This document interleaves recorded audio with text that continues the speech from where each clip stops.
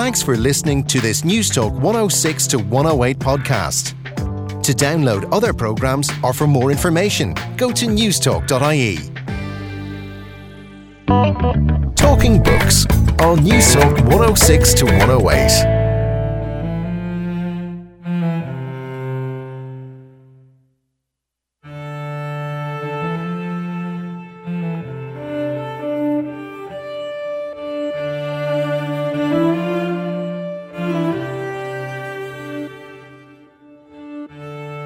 For the sufferer, it is often a very solitary, lonely, suffering kind of situation.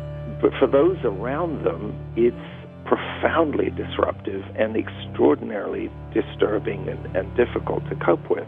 So I think any sensible approach to madness has to be concerned to some degree with questions of meaning, has to be concerned with the social and the psychological, as well as with the biological. And so to that degree, I think where we are at the moment is in a mistaken kind of overly deterministic view that looks at one dimension of the problem to the exclusion of the others. Why do the roots of depression and schizophrenia still remain so elusive? Hello, how are you? And you're very welcome to Talking Books. I'm Susan Cahill. It's great to have your company.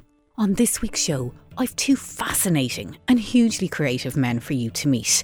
One a sociologist, the other a musician. Dr. Andrew Scull from the University of California charts the troubled history of madness, and Pulitzer Prize-winning composer David Lang talks to me about how the brain works on music and the books that keep him awake at night. This is a show about music and madness, compassion and suffering, care in the community, and noise. But first, it was a brilliant cure, but we lost a patient. The encounter between madness and civilization.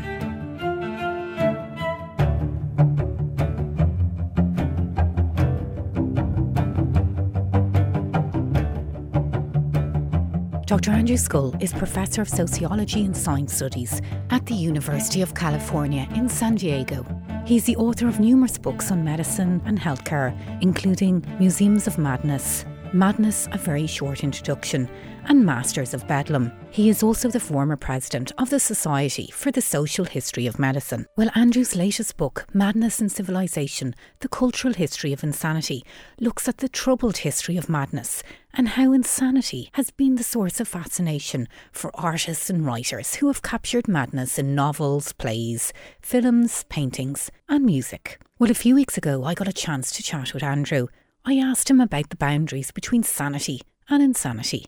Well, Susan, I think that's a very large and difficult question, and it's one that people have wrestled with down through the centuries, right the way down to the present. And we've seen just 2 years ago the American Psychiatric Association revising for either the fifth or the seventh time, depending on how you count it, how they go about trying to draw those lines. There was enormous controversy surrounding that publication. It was put off for more than 2 years because of all the infighting. And when it did appear, the current director of NIMH, the National Institute of Mental Health in Washington, said that the document was unusable scientifically and they were no longer going to fund research based on those categories. And his predecessor said the new diagnostic manual was, quote, a scientific nightmare. So the psychiatrists themselves are still squabbling about how to draw those lines.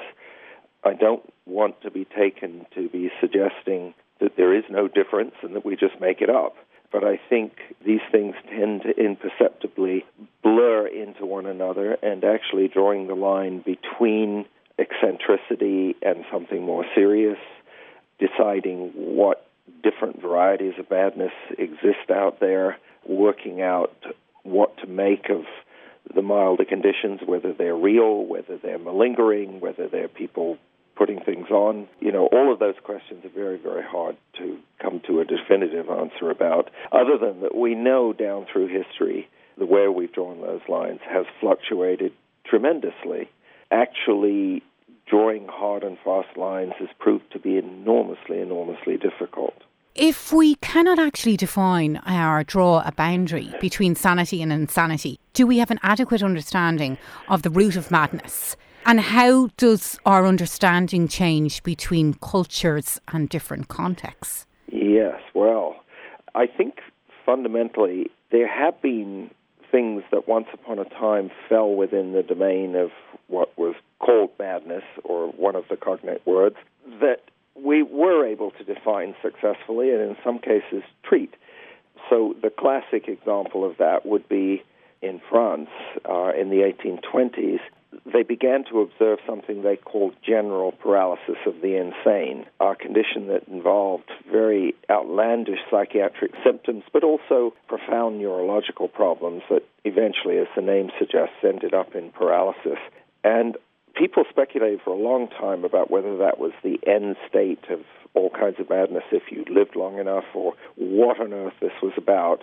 Only gradually towards the end of the 19th century did we begin to think or to suspect that what was going on was some sort of infection with syphilis.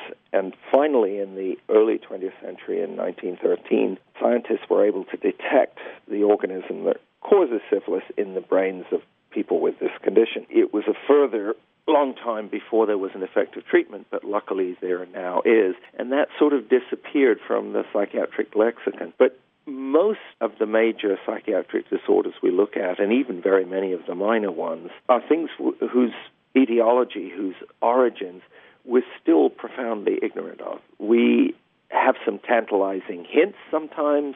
We think we're on the track, or some scientists think they're on the track of finding what's going on.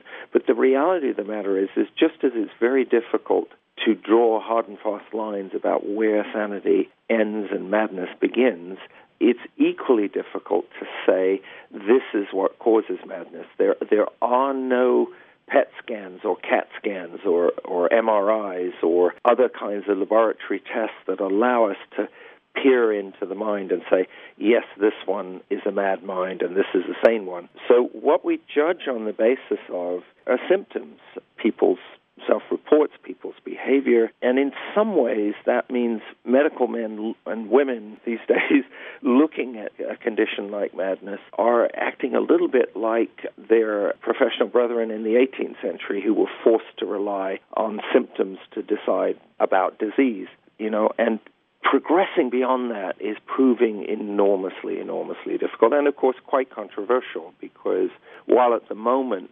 biology is firmly in the saddle as far as most psychiatrists are concerned, there are others who suggest alternate origins of madness, and at times psychiatrists themselves have embraced different interpretations. And that's just to talk about the medical universe. One of the things I think when you look at the history of madness over the long time periods is you see that while for the last couple of hundred years the medical ideas about madness have been largely the ruling ones, in many cultures other interpretations are equally salient and often believed more widely, because people who were enormously disturbed often look and act in ways that we find incomprehensible. There's great temptation to resort to ideas of things like possession or divine punishment somehow that's rendered somebody less than human. And I think that's been a very persistent kind of trope. It's one of the things that perhaps explains why when we look at mad people, we see so often them treated in ways that strike us as not the sort of things we do to a fellow human being. Perhaps that's where some of that has come from. But fundamentally, I think I'm not somebody who says there's been no progress at all over the years, but the progress we've made is quite limited, and the amount of our ignorance is still enormous in this territory. And so it's an area where still we paint very strange pictures about what's going on, and because it's so mysterious, it's something that attracts, for example, the attention of artists and the attention of creative writers, of novelists, of playwrights, and so forth. So it is, as a cultural phenomenon, an extraordinarily rich one.